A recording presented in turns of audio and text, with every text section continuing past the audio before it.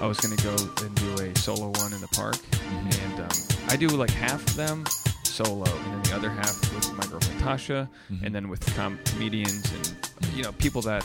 I love that you do it with Tasha. I think that's so important. Yeah. I have a girlfriend now, and Really? and I really Don't really, work with her. No, it's good. It's good, gotta but I'm watch also with my like, laugh. I almost like wonder blow if I out want my own thing again, because I'm such like, I need a thing for me. But like her being a part of it has opened the doors to communication that we've never had, because she Absolutely. can't say real cunty things, and I can't be like, you know what, fuck you, because then people are ready to go, Dave, you're an asshole. So like it really, but there has been maybe 8% of the podcast, she'll just walk out of the room and be like, fuck this, and I'll pause it and be like, come on, I'm just teasing you, whatever, we go into it. Maybe that's one of the secrets to dating nowadays is that I think our parents sort of thrived on sort of secrets and like things not being like things below the surface. They would sweep. Yeah. They sweep under the rug. Yeah, and they had all those like Fiddler on the Roof songs like I don't know if it's love, but it's something else. Or, Yeah. they Are your parents together? They are. Yeah. Really? And They stayed together? They stayed through everything, and they don't like each other. They have problems, but they're together, and I think that it's so different. But now. they work it out. They work it out. They're not like together, but like Right. sleep on the other side of the house. Yeah. Now it's like it's almost like you're when your parents say to you like you're so lucky you have everything. They're like they don't realize that that's also overwhelming. Yeah. It's overwhelming that you expect everything from your girlfriend. Yeah. And that she expects everything from you. I think people, no matter what you're given to start off with in life, no matter where you are, I think we all have, and I'm probably going to shit for this, I think we all have equal shit that we're dealing with. Even the billionaire. You know what I mean? Like, you can't know what their issues are. The poor guy, or the guy sleeping in a tent, he might be happier than the guy who just was given shit and now and he lost it. You know what I mean? Like, I just feel like I think one of the best jokes I've heard in the last 5 to 10 years is Gary Goldman's joke about Trump being a billionaire. I don't know if I've heard it, but I love him. So good, and I hear all this. I'm trying to do Trump material, and it doesn't work. And Why doesn't it work? Because nobody understands him.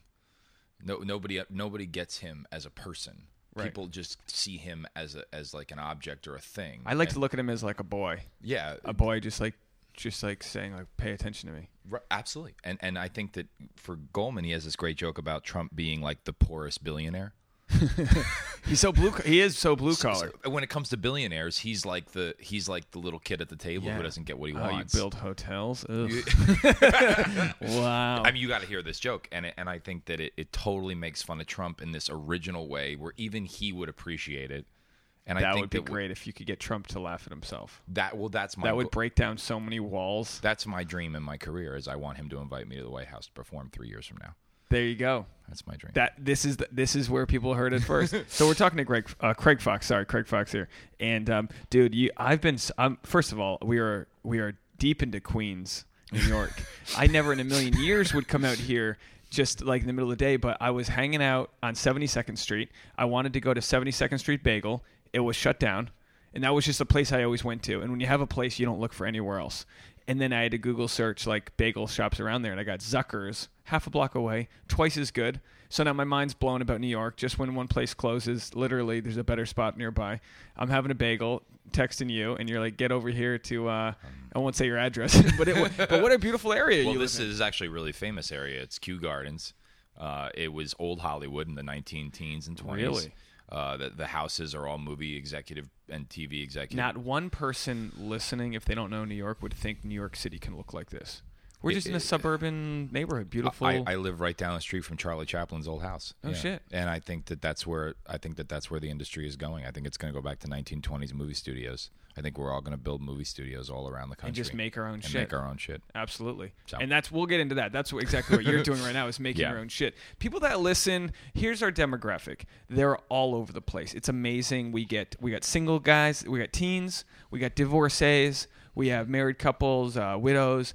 Every couples that were getting divorced and now they're not. I mean, dude, it's insane. So like yeah, I think branding's always a big thing, and we're called Sex Actually. I feel like sometimes it turns people away from what we actually do. Sure. Because we talk about sex, dating, things like that, but it's the dynamic that bonds us all with our current relationships, our exes, our parents, our siblings.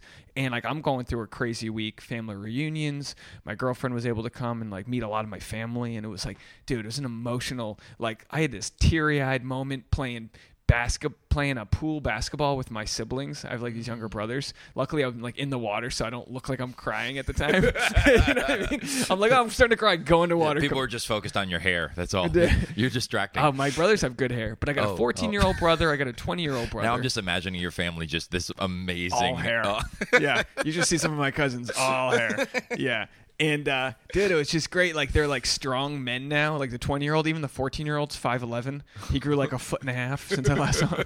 So, like, we're just roughhousing, fouling the shit out of each other. And, like, they're strong. They work out. They're, like, young. And I still wouldn't lose. I'm still beating the shit out of them. Like, I'm playing basketball in a pool. So, like, I'm tearing my toes up, pivoting and barefoot on the, It was just a fucking... You still got it, man. Well, I'm 32, man. You're hanging in there. I'm at that age now where, like...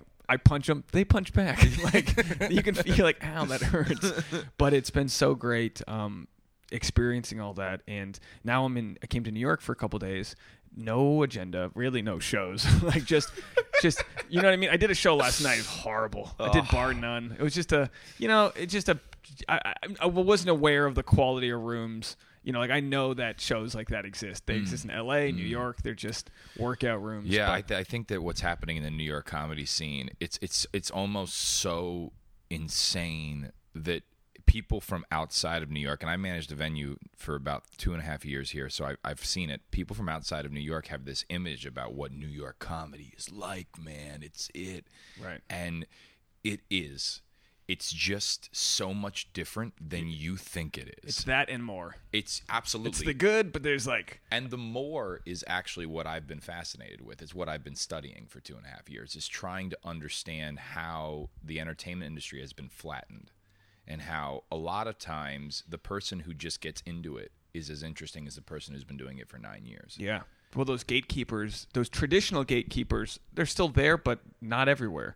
Like, there are ways around them. And this is good, what we're about to talk about, it's good for people in other industries. Because it's very, like, this podcast can be very self-actualizing, the way we talk about, like, leap and the net will appear. Do your thing. If you want to be a poet, I always say poet. It's my, like romantic thing. But if you want to be a poet, go be a poet. I think that's part of what's happened right now is we've lost a lot of the words and the ways we used to describe artwork. And so what happens now is poetry even has taken on this sort of negative connotation, or sort of overly... This poor man's grind. Poor man's grind, or maybe it's sort of the poet has this idea of like romantic. Oh, that's overly romantic to be a poet. It's like, if you listen to good hip-hop, it's poetry. Sure. If you listen to great comedy, it's poetry. If you listen to... Your comedy's poetry, because you have the George Carlin. Not to say like you're compare you to anybody, but it's a very syncopated, like it's like it's very much a like musical almost, the way like the rants and the beats, you know what I mean? Yeah, and so we met I'm at Stand Up New York, Random Comedy Club. Right, we met like 2 years ago, and then 2.5, yeah. And then your cat's licking me. It's a little distracting. I love it. I'm like talking. It's amazing having a cat. We have stray cats in LA that won't even go near us. So like when a cat actually goes near me, I'm like, oh, we should be friends. Living with a cat has completely changed. So we podcast with cats. That's what we do. Should we start a podcast where cats just roam on the equipment? So we met at Stand Up New York, and then I think next time I was in town, stayed in touch, and then you were producing. You like took over a little basement venue in the heart of where comedy belongs in New York, like right off of McDougal Street, Bleecker Street, right there where, like, just drive around the corner from Comedy Cellar, which is just the best in the world. Yeah. Like, live right there. They just hang right there. Yeah. So then I've done a ton of your shows there. Yeah. So you take over the Lantern. You just knew you could run that place? And well, what it was is that it was. I wish that I had sort of taken over, but really what it was is I lucked out, because the guy that before I was there, really what happened, I think, about 15 years ago, and I think every artistic industry can relate to this. I think, whether you're a musician, whether you are a writer, whether you are an actor and a director, or probably even if you graduated from college, lost your job, and signed up for a Ponzi scheme, whoever you are, what happened is everything became a pay-to-play scheme. So it stopped being, and no one talks about this. Everybody just pretends that this doesn't exist. But the entertainment industry now is, okay, do you want to do a show? Great. Bring 15 to 20 of your friends. Tickets are $20. There's a 2-drink minimum. Drinks are between $8 and $15. So whatever field you're in, now what's happening is all the people who love and support you and genuinely enjoy your voice and your work are bringing people, and then those people are spending $70, $80, and you're only getting 10% of that. Or nothing. Or nothing. And at a certain point, what happens? You lose faith and hope and confidence. Your fans and friends feel taken advantage of, or that they just can't handle it anymore because it's just not that funny. And then the venue, believe it or not, they lose out because their reputation goes to hell, and people stop going to that venue because when they go, it's not that good. Because they're getting the next hopeful person that can cash in on their friends. And unless you're the Comedy Cellar or the Stand, or somebody who somehow has been able to, sort of like the New York Yankees, keep a nucleus of something, unless you do that, you really are screwed. Yeah. And now more than ever with Trump as president, and I'm not saying whether you love him or hate him, that doesn't matter. The point is that he's not interested in comedy. Right. And nothing's funny. And I'll tell you what, that's not his fault. That's mine. My job as a comedian is not to blame Trump. It is to make fun of him. And if he doesn't find me interesting enough, then I need to write harder and work harder so that he invites me to the White House. Because I have to be invited. I have to stop messaging Trump and saying, "Hey, Trump, can you book me, please?" Right. No. I want Donald to watch my show and say, "That dude hurts me." So would the direct I either want him to put me in prison or invite me. Due to the Patriot Act, maybe it's both. Maybe we'll get. I'll send you some weird text messages. And so what happened is there was a guy running the venue before I started running the Village Lantern. It was mostly pay to play. Now, like I said, I don't hate anybody who does anything because they're doing what they need to do to survive and to provide opportunities. But now things are changing. Now what's happening in New York is people have realized that their comedy isn't funny. And when they realize that, and just like me, my comedy is, I'm working on it.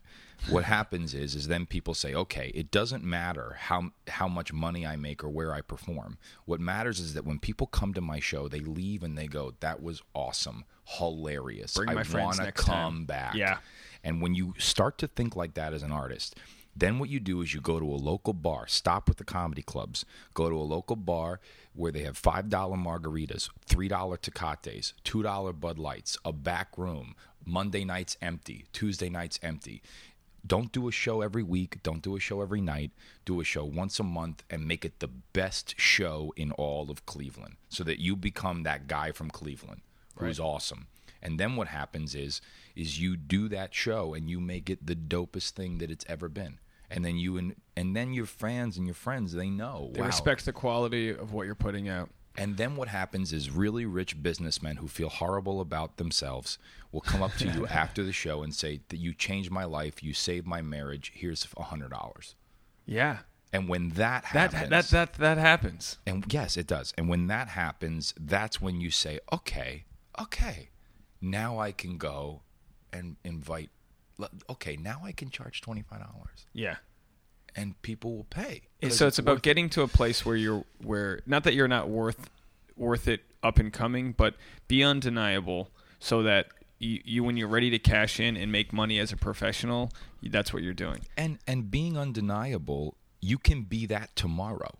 So, this whole concept of undeniable puts too much pressure on you as a developing artist. So then what happens is you feel like, well, I'm not undeniable, so I should just go fuck myself.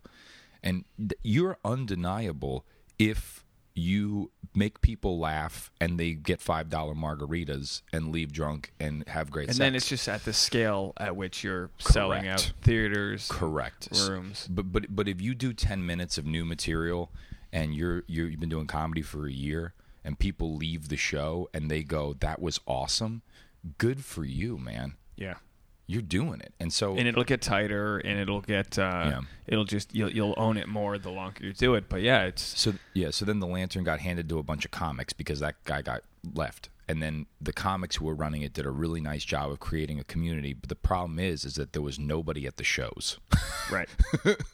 And then so I came in and I was packing out 1 show a week, and then 2, and then the owner asked me to run it. And then I had to make some tough decisions because, there was really not a lot of people at the venue on the other nights. And I really wanted to create something different. And then one of the comics who had been running it, who's a really close friend of mine, said, you run it. And then the owner said, you run it.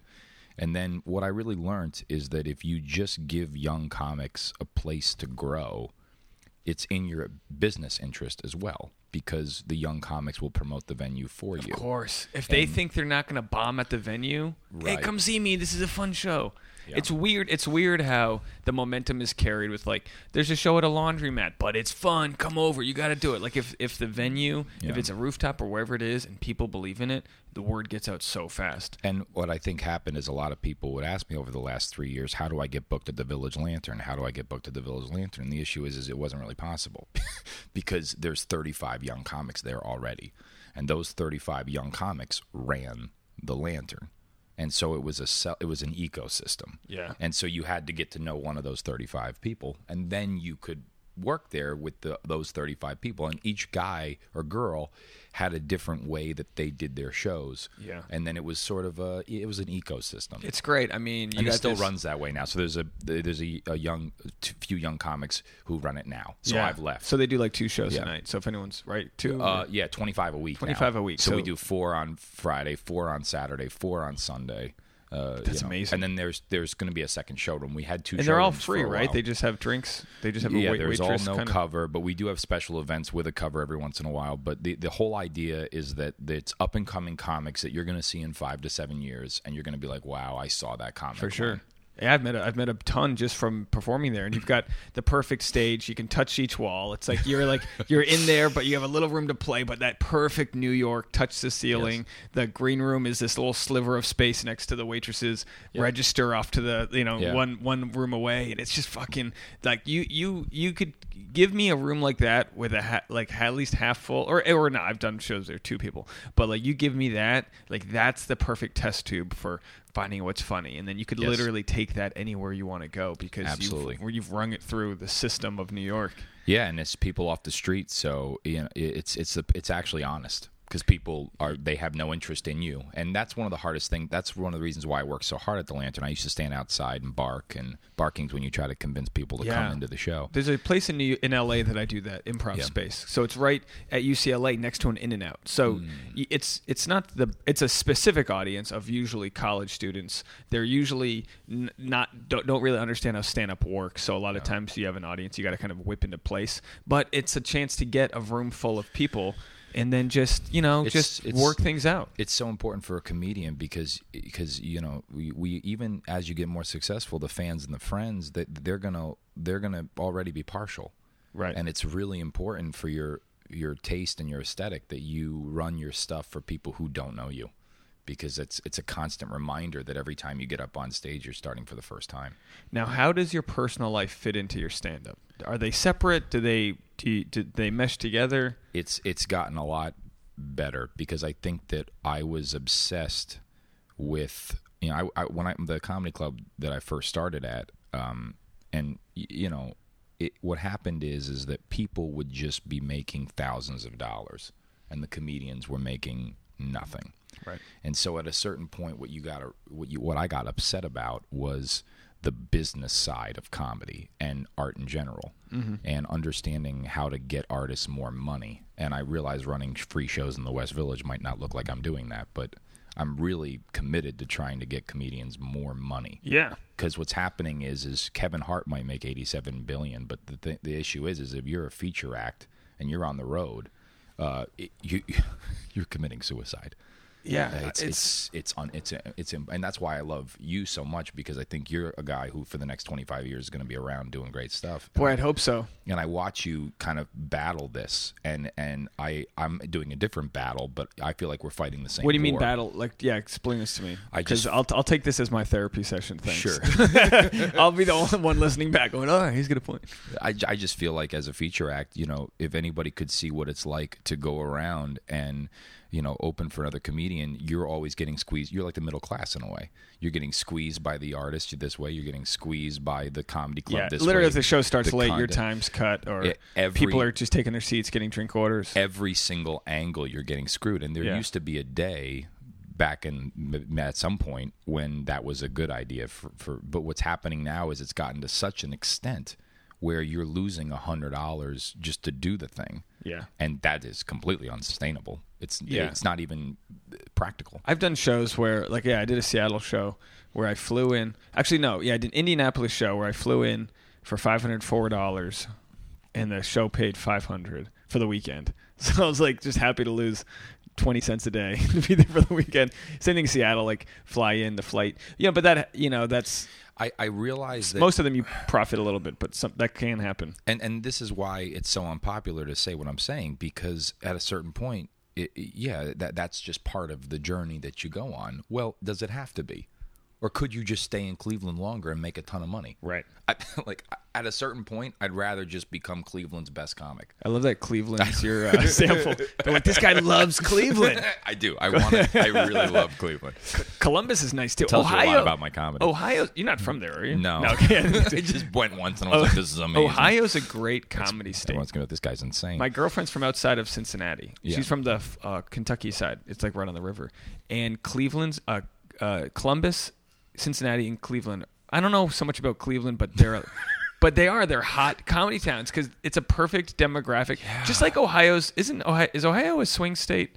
It's always kind of up in the air with who's going to win Ohio. But it really shows that it's got a very middle America sort of demographic of people that are willing to laugh at things on both sides. I'm not the first one to say this, but comedians are aliens. And when you go into a place like Cleveland, you are an alien. Yeah. And they love it. They want to see you. They want to poke you and touch you, and they want it. And what's normal to us? They're like Canadians. Canadians want to know. They're just a curious, in awe type of They're people. a great audience. Yeah. And I think the East Coast is a great audience. West Coast is, I struggle with that. I love coming home. I did a show in Boston. I'm not even a Boston... I'm from Rhode Island, but I didn't come up in the Boston community. I've only done Laugh Boston, but I was doing a show there in Faneuil Hall, and just being from New England, I was able to have quips and things that I wouldn't normally do, especially in LA, but I was able to talk to the audience as a neighbor. And when you know the audience so well, it's really a home field advantage to have jokes that are going to hit with them, because they're going to get you grew up with the same things, this and that. But the alternative, when you travel the country and do stand up for other people, you talk to them hey, did you have this as a kid? Did you do this? Did your parents do this? And then we all kind of share. It's so funny how similar experiences we all share with our generation, growing up with parents who grew up with World War II parents, which was insane. Your parents are still together. Did they pass on any of the parenting to you that, were they strict? Were they able to communicate to you? Did you ever even get the birds and the bees talk? I didn't. No, I didn't get that. Yeah, I didn't at all. I think that they saw that I was going to learn anyway. I think our parents actually are worse. We're worse than them in this way, but I think that they were just overwhelmed by so much, and I think now we are we can't even handle the data.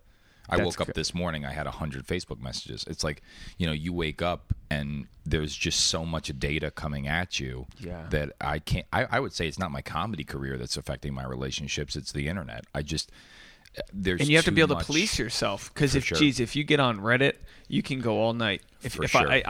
People know who listen to this. January 1st, I made a decision not to sleep with my cell phone. Yep. Doesn't go into bed with me. It just doesn't, because that's an hour of my life a day that I could spend getting absorbed. And you could argue more sometimes. Yeah, a lot of my comedy is really about the idea that we right now as a society are talking so much about money, when in reality people are taking advantage of our time. Yeah. And when they control your time and how you spend it, they control you. And I, in my comedy and my life right now, am trying to get back in touch with controlling my time. And a lot of people would, when I was running the Lantern, people, I think, were worried about my life. They were like, oh, this man's insane. Because of all the time it took to run it? I would say I was spending about 40 hours a week barking on the street, sometimes 30. Yeah. I think, then while the teaching classes. And then I teach acting class to make my living, but because the Lantern didn't really pay. So, but the issue is that we would do like a donation bucket. Right. So, and I recommend that to any comic who runs free comedy shows. Always pass around a bucket. Always. Let the audience know you are worth a bucket. Yeah, for sure. They can decide what they want to do with it. For sure. You'd be surprised how easy someone can throw a 20 in if they had a good time. Yep. It's cheaper than therapy. Yep. To laugh a little bit. It really is. Hell yeah, of course. Now, so have you had any relationships while doing stand-up? Like, are you in rent? You're single. No, I just started a relationship. Oh, it's fresh. So it's super fresh. It's in that optimistic everything's perfect. Yeah. She doesn't use the bathroom type of place. It's pretty optimistic. We had been seeing each other on and off for about 2 years. And then it finally became an official? It's getting there, yeah. It's getting there? It's there. It's what official. What made it but we have to now, I think we're trying to learn about each other in this new way.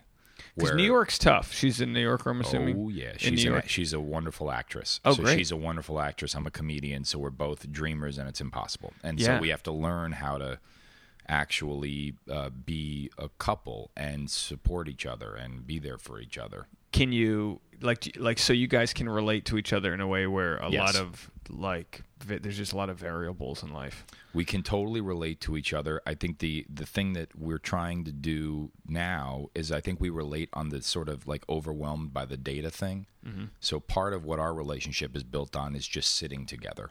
That's amazing. So just being together. That's a big thing for us. Explain that. So you Sure. literally mean just putting, we call it device-free time, which we don't do enough of. But no, I'm not saying that at all. But you mean I'm saying proximity. Proximity. I'm saying whatever we're doing, actually embracing that we are going to be physically close to each other. So in the moment. Yeah. So if I'm messaging on Facebook, and if she is filing and she's applying for gigs on Craigslist and Backstage or whatever, we're actually in the same room doing that together. Interesting. And then what we try to do, or what we're going to try to do, is share little comments in between, almost. Yeah, so just a support, like a study buddy. Yeah. That was the way to meet girls back in the day. It was anyway. Do you study with me? Absolutely. The whole time you're like, oh boy, what do I say? I don't know what's dumb. Yeah. I think what I think our generation is dealing with, and maybe what Trump is sort of refreshing in this way, to call him refreshing is, I know, insane, but he really has no shame. And I think one of the things I battle with is I have so much shame and guilt, and I have such an ego. And I think that one thing that I really, love about my girlfriend is that she's one of those rare people where I want to share everything I'm shameful about. Interesting. I want her to know the deepest, darkest, most ridiculous things about me. Do you? And I think she gets turned on by them, so that's important. Yeah, they are. No, it's good. I think most people get turned on by that thing that scares you. I would say whatever that thing is that's too far, tell her. Yeah. I think normally she's going to be like, I'm in. Let's try it.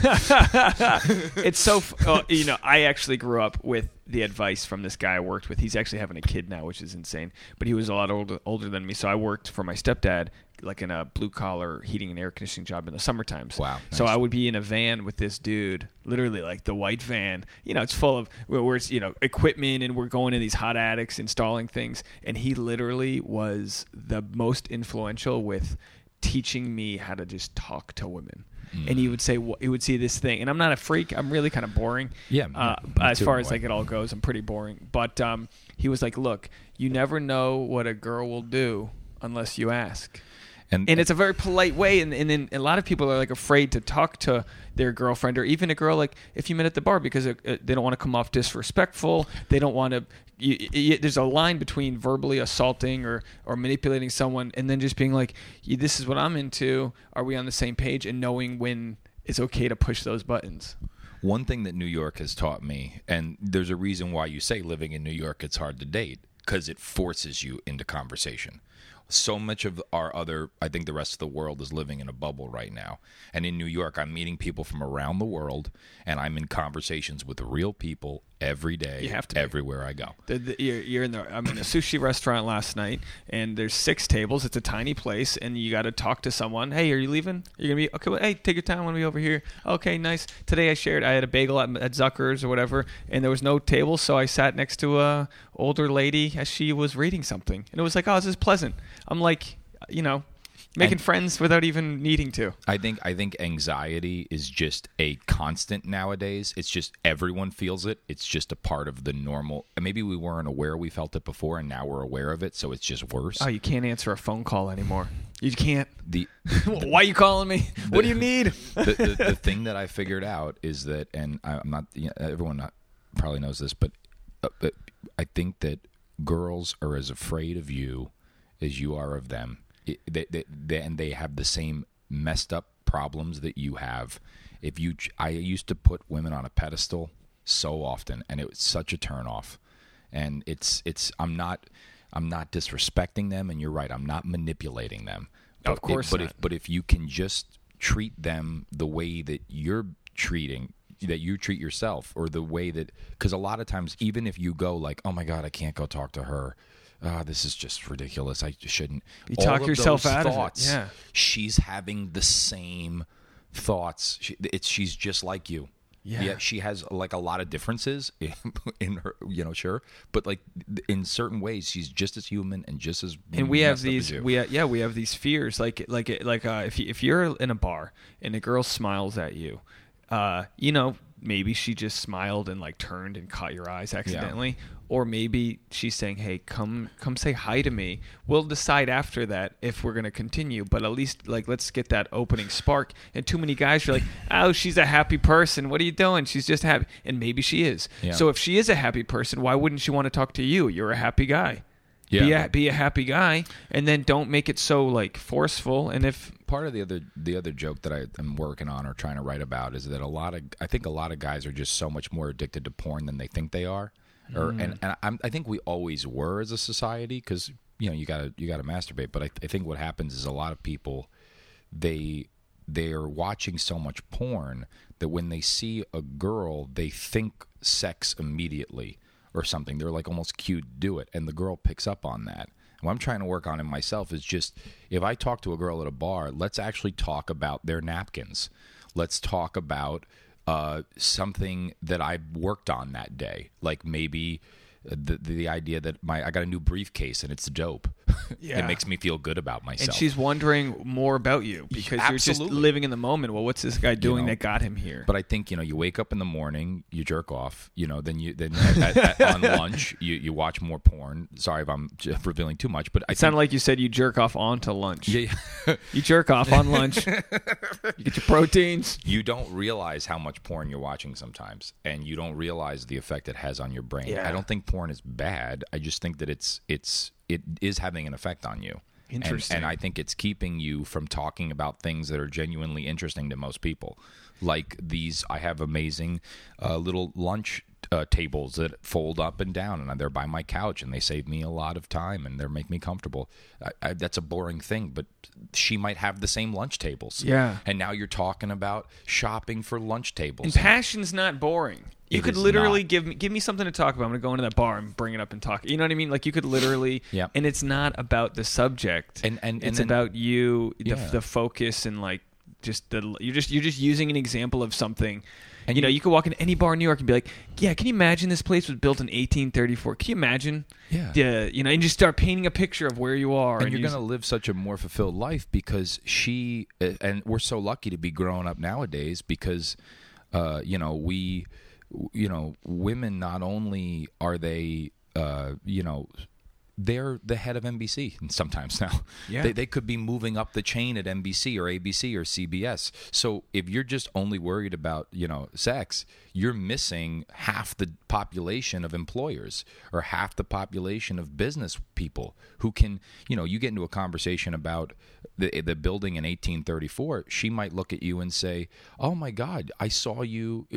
She might realize, and then she might say, "Okay, well, you should come and do this thing for Elite Daily because I write for them, and I would love to." And now, the point is that you just never know who you're talking to, and just if you can not put pressure on the conversation. Yeah. It would work in interviews. It would work auditions, dating, all that. But yeah, it's we have a hard time as men. You're right with over sexualizing everything because we do. You walk down the street and you go, "Holy shit!" I mean, in New York, L.A. is a beautiful place too, but in New York, you just I was walking, having a coffee, just walking down the street, and I ended up in the same stride about 9 feet behind some chick, and her ass was just bouncing in the same way and I'm just watching it and I'm not like a creep. I'm just in the flow, in the vein of traffic, and guys think like that. Like, have you been watching? Everyone's seen. Have you seen all these Scientology documentaries that have been coming out? I've been watching them. I watched some of them 3 or 4 times. You want to get in? I got you. I got a sign up fee. So interested. One thing that I sort of think that they're doing, which I think it's the reason it's so successful, is because they're making people look at each other for an extended amount of time, and it gives you a connection. Right now, you and me have been working together for 2.5 years. I've never talked to you for this long. Right. Ever. Oh, this is my... And we're using this. It's hilarious. We are talking, and we're already trying to use this talk for purposes. Like, that's the new age that we live in, is that... finally you and me are looking at each other and it's to an end. Yeah. When was the last time that you and me just looked at each other? And there's all fleeting moments. Sure. And the podcast has been a absolute gift for me to sit down and not look at my phone and get to know somebody. And Scientology has this ability, which it sounds like I'm selling it, but I this is what they're selling, is that you can go into a room with a real person and tell them everything. And I'm sorry, but that nowadays healthcare doesn't even cover that. Sure. There are aspects of Scientology that make perfect sense, and it relates to so many other sociological aspects of the world. And it's just that once you're in, they're shady. But that's right. You can walk into a room, light it up, and that's a real thing that you can't see, but that energy is there. It weighs something. It's so funny. Well, everybody, I think the older generation of comedians used to make fun of religion, which is important. But I think the biggest threat is cults. I think cults that's where it's going. I think that what could you imagine? I mean, the Mormons already have Utah. Could you imagine if every single state had a different cult? Yeah. We wouldn't have the United States. New York's got CrossFit. No, but because people have lost religion, they join cults and they come in different forms. And there's nothing wrong with CrossFit, but everyone has something that they're a part of. We're lucky enough to have the comedy scene, and a lot of people all they have is happy hour after work, or they only have certain things. And if it's just a yoga class or something that's beneficial to you, it's good to feel like you're part of a tribe. And it's tough in today's world. There's a million different tribes to belong to, but it's important to just trust yourself and do something that's enriching, which stand up can be bad in the sense that my own fears have stripped away my ability to make friends. A lot of times I'll be at open mics or at a show and I'll just scroll through my phone because I don't want to be present because I don't know the people that well. And it's like I need to be I'm years into this. I need to be still meeting people, and for no other reason other than just that's better than the alternative of looking online and seeing other people's success stories. I'm living in it. These are the hours I've dedicated to this craft. Why am I not just really on board? And that's something I struggle with, and I have to remind myself to go in there with an open mind. This New York trip for me, I'm honestly I don't know why I'm here. I haven't made specific plans, but I'm excited to find out why afterwards, and I still don't know. I'm here another day. Could I tell you why I think it is? Sure. I think it's because for how young you are such a professional comedian.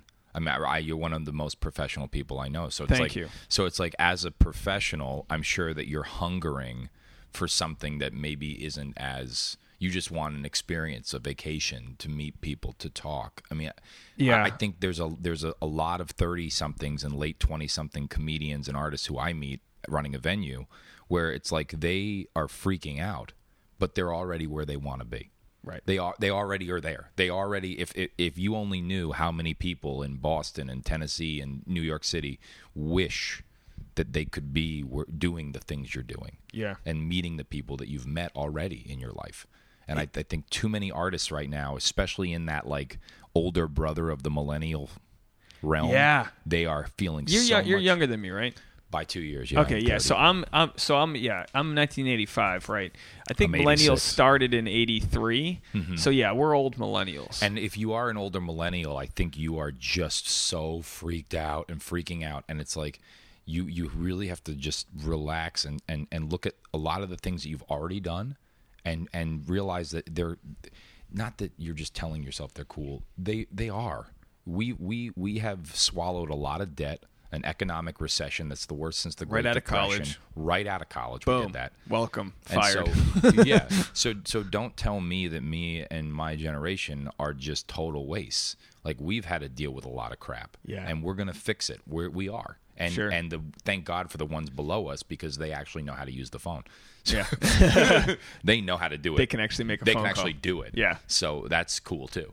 It's interesting. What I've kind of learned is that, what I meant by that is that they can use the technology of the phone in a way that I can't. Right. I'm but like behind it. The beauty of stand-up itself is that, like, we could have a disaster, a real disaster, and who's going to be by the campfire telling jokes?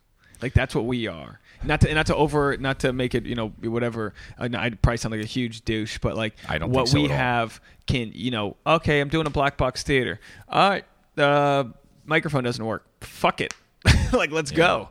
You know what I mean? You ever have a show where the mic's not working? Like, I'm just going to talk to you guys right now. We're going to make this work. And there's no bells and whistles. There's no rock band. There's like, hey, where are you from? There's just... I think comedians are filling an incredible void right now. There is a void for lectures. TED Talk has tried, but it doesn't really fill it. Podcasts we're filling a void for events, town hall. You're seeing that come back now. I think comedians are on the forefront of what it's like to go in front of a group of people and orally communicate. Right. And it's crazy what suffocates some people with public speaking, because, I had a guy come to a show the other day, and he's really bad at public speaking, and he told me, and he was like, he can't talk to girls, and it suffocates him. And my whole thing was, actually, a few people have written in about this. How do you just talk to people? And the key is, first of all, you have to not give a shit. You have to learn how to not give a shit. You have to fail so many times that you can talk to a girl who's way out of your league and not try to have anything come of it. Just be you. And unfortunately, most guys, I've always said this: if a girl rejects you, it's because she's rejecting who you're presenting to be, not you. She doesn't know you that well. When a girl dumps you after a while, she's rejecting you. It didn't work out. But on the pickup and the initial conversation, if you're being too insecure by bragging so much or whatever, if you're not being that quietly confident version that you can be in front of your friends, she's probably going to see right through it, because women are literally built to see through bullshit, because they need to meet the guy who is going to be a provider and a part of their life genetically. So even if it's just someone you meet on vacation, they still want to see a guy who looks genuine and authentic. And a lot of guys that meet girls, they're so worried about turning the right way and doing the right thing that they look like a complete idiot. And that's something that, I don't know how to teach people to do that, but like with stand-up, you can tell a young comic because their voice is frail, their mannerisms are insecure, and you can see right through that. And then you can give a 10-year comic vet the same material, and he's going to be fluid, or she, and they're just going to be this presence that the audience goes, that person knows what they're talking about. Yeah, that person is confident. You don't have to be cocky, but there's just something there that with comedy, it relates back to dating, and it relates back to conversations with strangers and interviews, and it's a powerful technique that you don't need to build it for any reason other than this is life. You need to communicate with other people. Some people are better at it than others. What's your strength? Enlarge it and try to just suffocate whatever the weakness is. The one thing that I would say about sort of older, it's so weird running a venue because you hang out with a lot of older comedians, and it's a strange position to be in as a young person, because what happens is you respect them so much and yet you can't book them. Right. And a lot of people don't think about that. You mean you can't book them? The gatekeeper only has a certain amount of spots. So you're talking to somebody who is 45 years old, who you are pretty sure is the best thing you've ever met in your life because he raised a kid after having a drug addiction, only doing stand-up comedy. And so you're like, okay, this guy is a superhero to me. And yet you can't book him because there's younger comics who've taken the spots. You might be able to book him once a month, once every 3 months. But like in order for the seats to... So what I think older comics... And, older comics have given me so much. I mean, everything in my career is from them.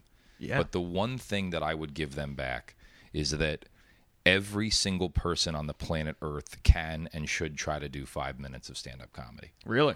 Yes. And I think that the more that we try to treat this like it is sort of a secret, the more we are doing ourselves a disservice, and the more that, honestly, older comics are hurting themselves. Because I think comics get stuck. We get into that walled little fort that we wanted to be in the first place. You go, oh, you can't. You're just an actor trying stand up. Oh, you can't do this. Like Greg Giraldo was a lawyer. There is no bigger mistake that you could make, because sure, that actor comedian, he might only have 5 minutes, but if you just have a little more confidence in yourself and get booked on his show, everybody will leave the theater, including that actor, and go, A, I have a lot of work to do if I really like this.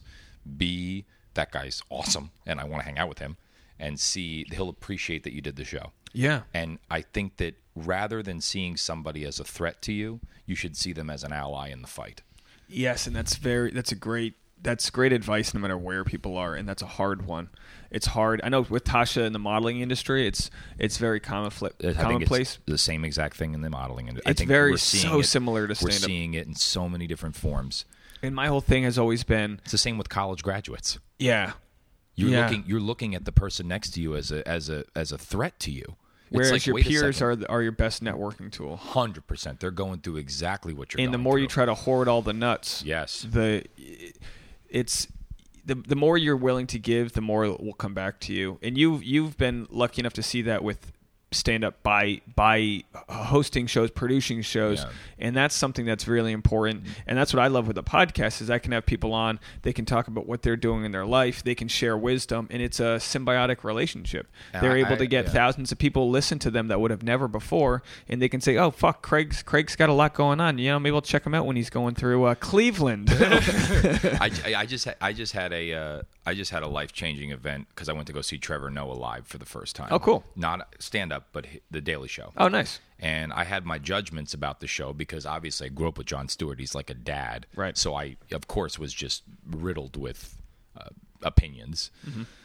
Seeing Trevor live completely changed my life. And I hope one day I could tell him to his face because I think I understood because I was $100,000 in college debt. I understood at an early point how giving was actually in my best interest when you're that far in debt. How it's counterintuitive, but it's probably better because you think I have to hold and take and cling. J. Cole says, beware of any man who clings. It's like, I gotta cling. No, I don't.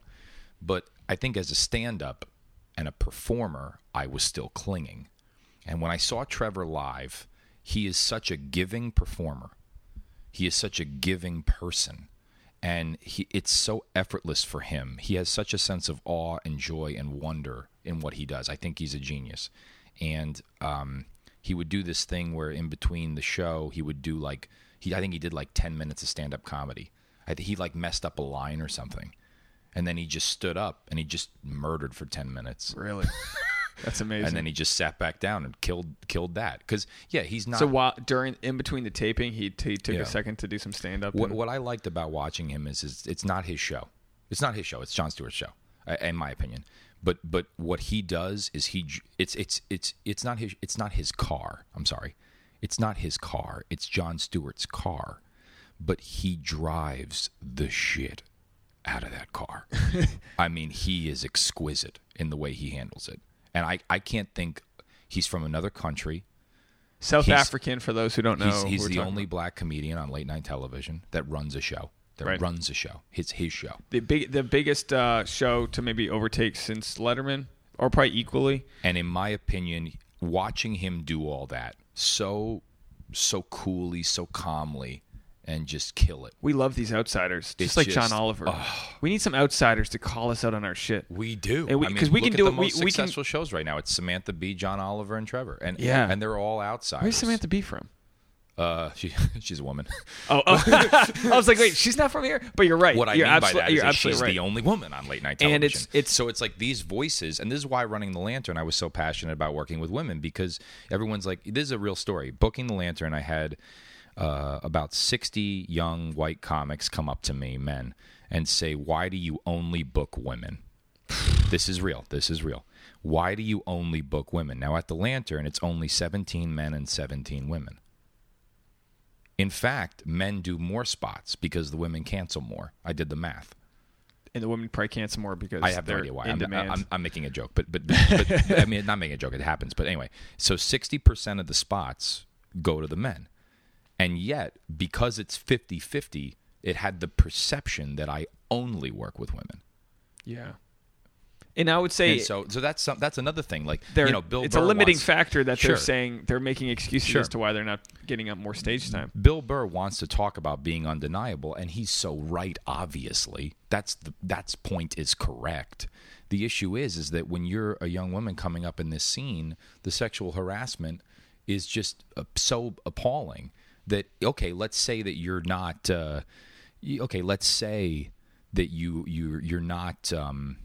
you can handle it, and you're a tough chick, and you're going to fight through it. And so did Wendy Starling and Corinne Fisher, and they don't give a fuck. Fuck yeah, you fight through it. That's the optimum scenario. Fuck yeah. But let me tell you this: what happens if you're a sort of a in your head, quiet, shy weirdo? Even like a Tig Notaro, who's like brilliant. And she's way past that stage, sure. But she's a name that let's say like maybe she's 17, 18, just 19 years old. Not a high energy, loud. And then let's say that she has a horrible experience at an open mic.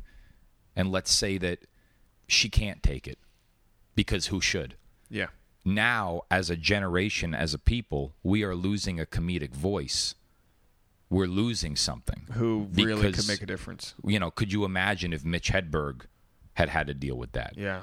He might not have made it through, or be stuck in some area of the world where they're safe and no one's. And then we're losing someone who sheds light on things. Yeah. We're losing someone who opens our mind and who makes us rethink things. And this is a huge issue for our culture. It's tough. Every voice needs representation, and what's tough is it's not Democratic or Republican too. We got to get away from that. It's just good business. Yeah. I you know who I love, and everyone's gonna hate me. I love Mitt Romney.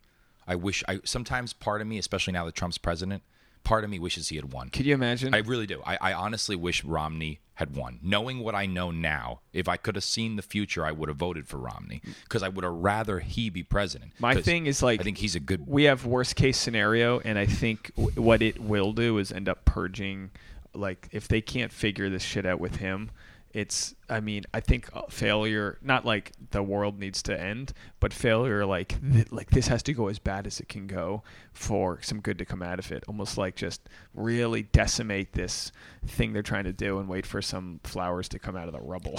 Yeah, I just think it's good business. It's just good business to promote women in the workplace. It's just a good thing for our economy. And that's I'm not saying that's a minority view. That's probably more people that not feel that way. The people that still live in the fear are the ones who make the news because they're still it's a very old mentality. Yeah. But yeah, you're right. There's two ways to look at a strong woman. Like take my girlfriend, right?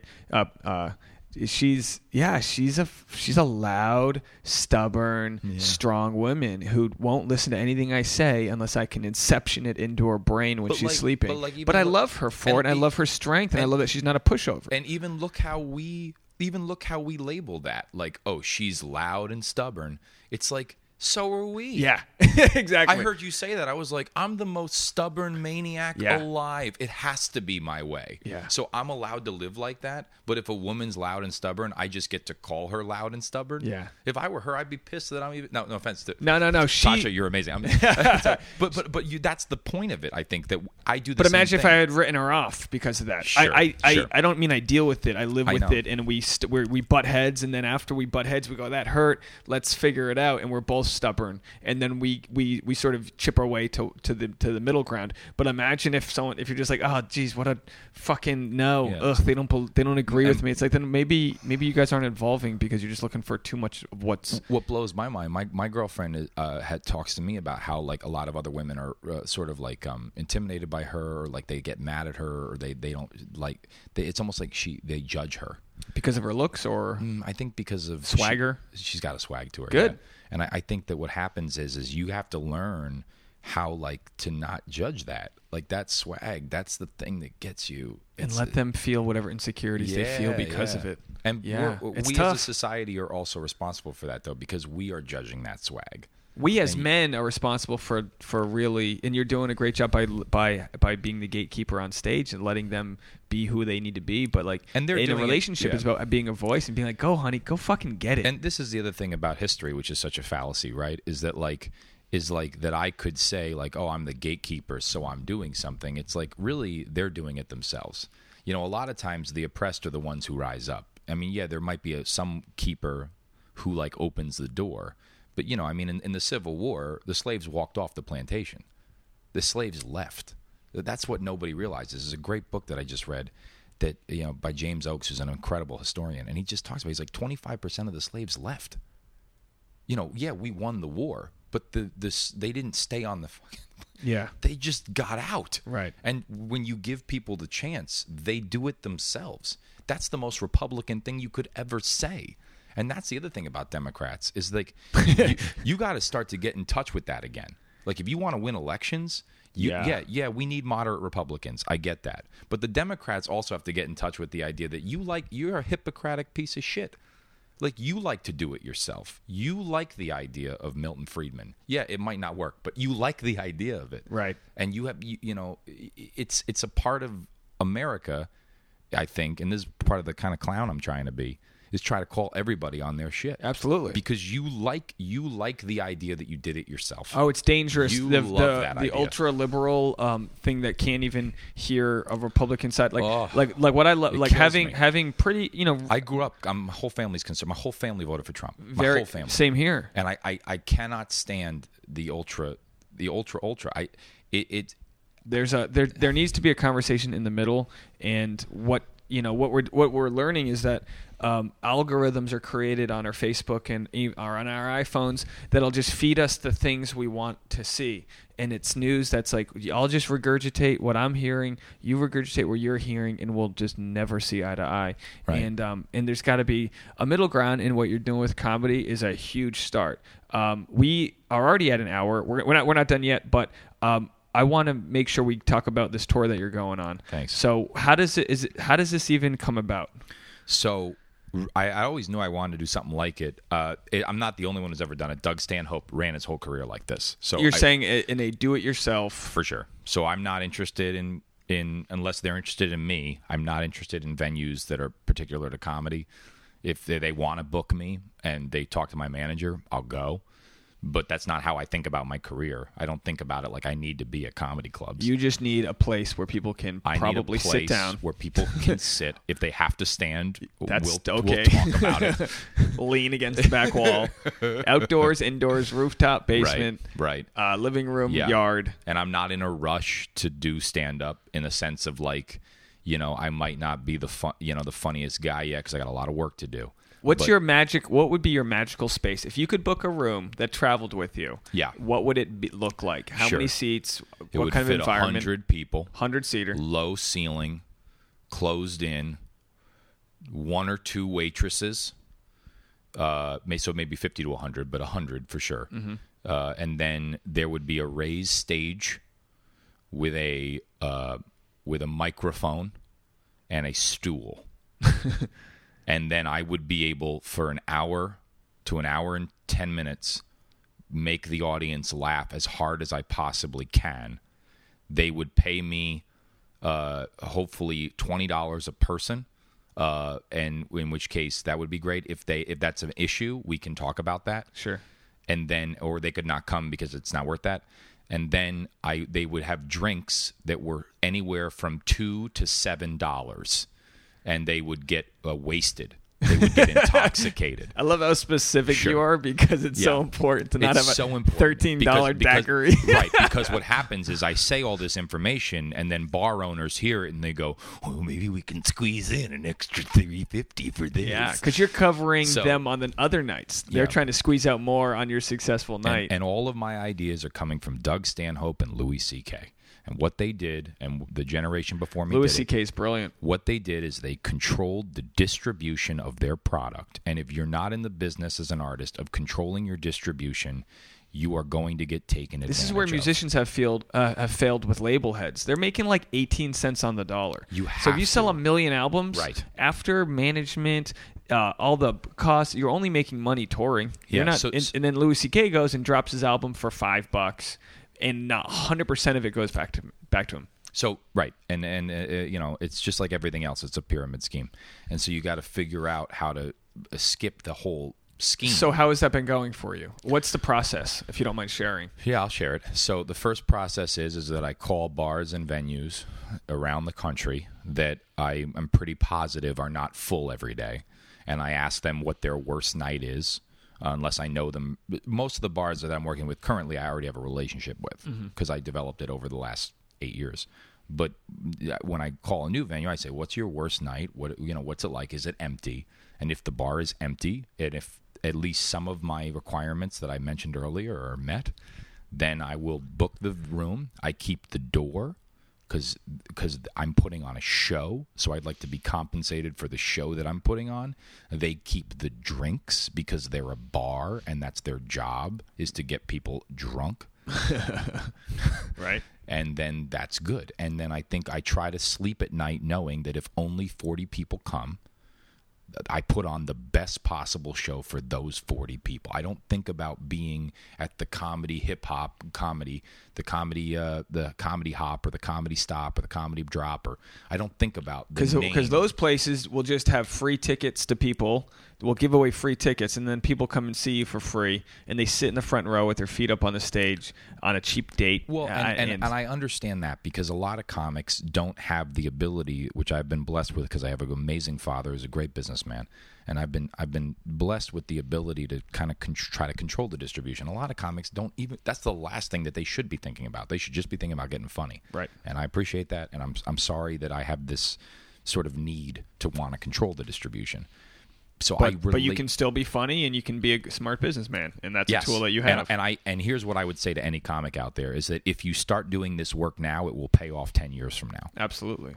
Because it's not going anywhere. It's almost like the internet right now. I think anybody who's got their stuff on YouTube should take it down immediately, because I think that all of your work, if you can control where it is, you will own it. Yeah. But what's happening right now is everybody's in such a rush, they're giving away everything. Rush to give it away. Stop. There's a website called Patreon, patreon.com. Yeah. Go on there. Put it there. I've considered that. If no one buys it, fine. At least you own it. Yeah, I've considered that with this podcast, because we were releasing up to 2 episodes a week, and I was thinking maybe that second episode goes behind a paywall.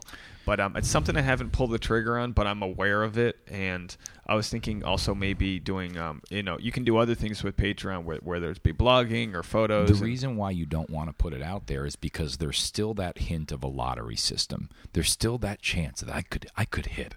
This could get shared, and that's a great thing. But in my opinion, you are better off in the long run. It's just good business, it's good math to just keep it somewhere. And I agree with you. It's such a scarcity mentality we have. That's like, no, but if I could, and then we do TV shows where like they don't pay you, or like these non-union stand-up shows that they have, like Laughs on Fox. I have no problem saying their name.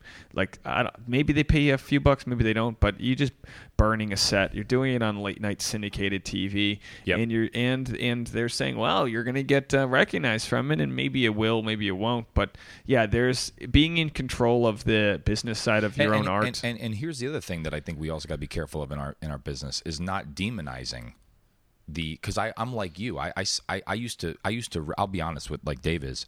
I used to rip on Laughs so hard with every single person that I talked to. And I talked to one of my really good friends who did Laughs, and he opened me up to the idea that it's a good thing. And then I did some soul searching, and what I discovered is that that's what they're doing, and that's what the comedians who do that are doing, and that is good for them. Yeah, they've made that decision. And I'm going to let them do that, and I'm going to say, good for you. I am going to sell my version of crazy. Yeah. My version of crazy is, yes, I am taking a risk that no one will ever know who I am and that I'll just do bar shows until I die at a nursing home. I'm taking that risk. But a nursing home that's got 100 seats, $2 drinks. How about that nursing home? Me and you will kill it. Oh, my God. They're like, not this guy again. I live here. Nice teeth. Hey, I'll do a nursing home. Yeah, but you're taking a risk, and, the mantra we keep sharing is leap in the net will appear. Yeah. And it's important at a point when you feel comfortable sharing what you do to take it out there. Yeah. My issue with LA is I don't know if I'm harvesting enough material. And that's something I just thought like yesterday. I was like, I need 10 new minutes and I need to do it now. I got a show this weekend that like after that show, I don't have too much on the horizon. Well, that's the other reason why I travel. And that's the other reason why I'm in this point in my career, I'm definitely traveling and trying to control it the way I am is because I'm only going to write new material if I have a personal life and if I travel. Yeah. And so I think that what you got to do, or what I'm trying to do myself, is just actually go in front of different audiences on my own terms. And then this way I have the confidence to try new stuff, and I'm also in a new location to try new stuff. Yeah. And then if I try the old stuff, I don't have so much guilt. It's that guilt. That's the thing that kills you as an artist. Of overdoing the old stuff. Yeah, it kills you because then you have those really good fans. Those ones who really believe in you, and you also have said some truth to them that maybe it helped their relationship or it helped them in their personal life, or they think about your joke in the shower and it starts off their day. Yeah. And that's a fan. That's somebody who actually believes in you, and they came out and they heard the same material. Yeah. And so now it's bad business because now what you're doing is you're like so that's why it's also imperative when you get to a certain point that you put yourself in situations where you can really try that new stuff that's not good. Yeah, that's why I love shows that I host because I can just go talk to the audience and it's not that expectation to just crush. That's what the problem with LA. That's why I say the monthly in Cleveland. Yeah, the monthly in Cleveland. We'll both be there next month. 30 minutes on that thing. Yeah, and you do all new stuff. LA's got this thing. I mean, I know New York has it too, but LA is such a showcase city where they want every comic feels like they have to kill. Where I've seen very, very well-known headliners just recite the same joke over and over. And I saw one guy who I love him so much, and he's a New York comic, and I've seen him on several late night shows. And I was at a Mexican restaurant show, which is a good show in LA on Mondays, and he was doing like his hit joke from like 7 years ago. Yeah. And I'm thinking, I'm just thinking, all right, well, he's got a crush because he's probably visiting and he's got to be seen. But I'm like also thinking he probably doesn't get much of a high from crushing with that joke anymore because it's something he's done literally on national TV. But it's like in LA, you gotta kill, and they have short sets, and you have to make sure that you get that show that growth elsewhere because you're not going to get it right away in LA by doing these 5-minute sets here and there. You're just trying to beat your chest, let the audience know you're good, let the other comics know you're good, and hope they book you on their show out of town. Can I tell you, in New York, it's the exact same. And it's the exact. I did a show. I think I can talk about it because he's such a good friend of mine. But Tyler Fisher has a show. Love him. I think he's a genius. He's going to be. I think he's in LA right now. He's going to have 7 TV shows. He needs to be on SNL 5 years ago. I just hope he just survives. Because he's such a genius. I'm not saying that for any other reason other than I want to hire him. I work so that I could hire Tyler. Yeah. But Tyler has this. We went to great college show. together. Oh my God, it's amazing. We didn't know each other, but we actually went to URI together. Yeah. Oh my God.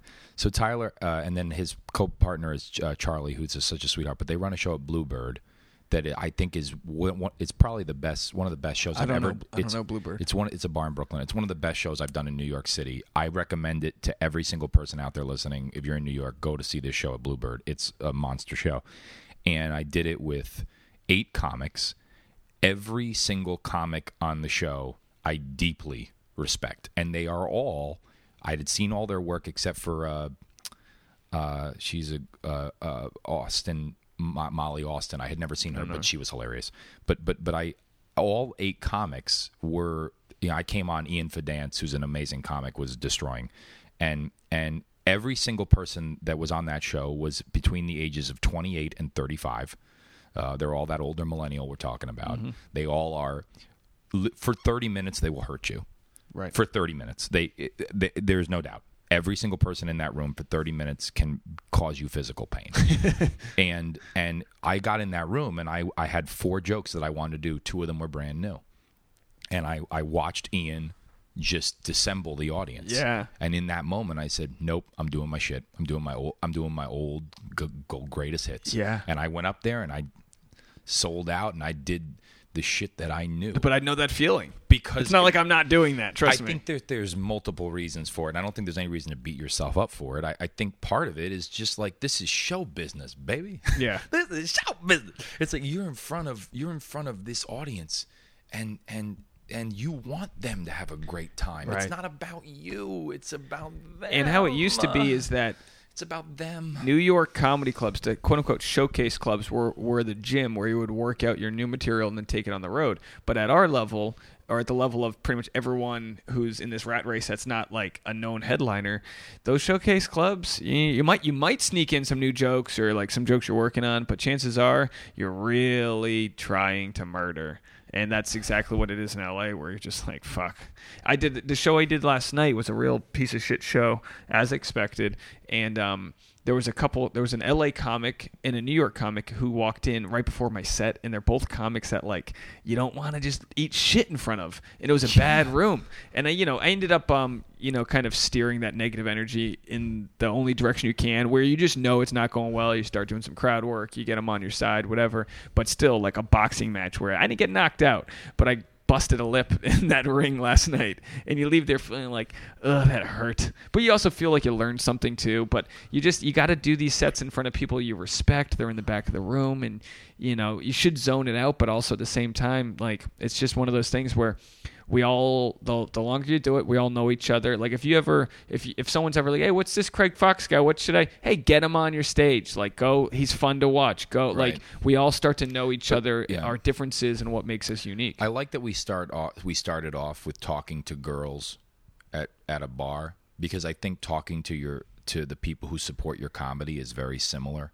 Mm-hmm. I think a lot of comedians don't want to face that sort of drunken guy from New Jersey who doesn't agree with your politics. Mm-hmm. They don't want to talk to him because they know that drunken guy is going to be like, hey, you're a millennial, you don't know nothing, talk about Italians. Yeah. You don't want to talk to that guy, but in reality that guy has the same fears and the same insecurities that you do as a performer. Mm-hmm. And if you can just give yourself 10 minutes with that guy, you'll probably write 2 more jokes, and you'll also probably learn a lot more about yourself. You create a fire with that friction. Yeah. Versus just shunning each other. So that's the way I'm building my tour, is that I'm going to be in San Diego August 15th and 16th, the General Store in California. It's a coffee shop, but it has 50 seats. Where is that? Is that in the Valley? La Cahuenga. It's by Iliad Bookstore.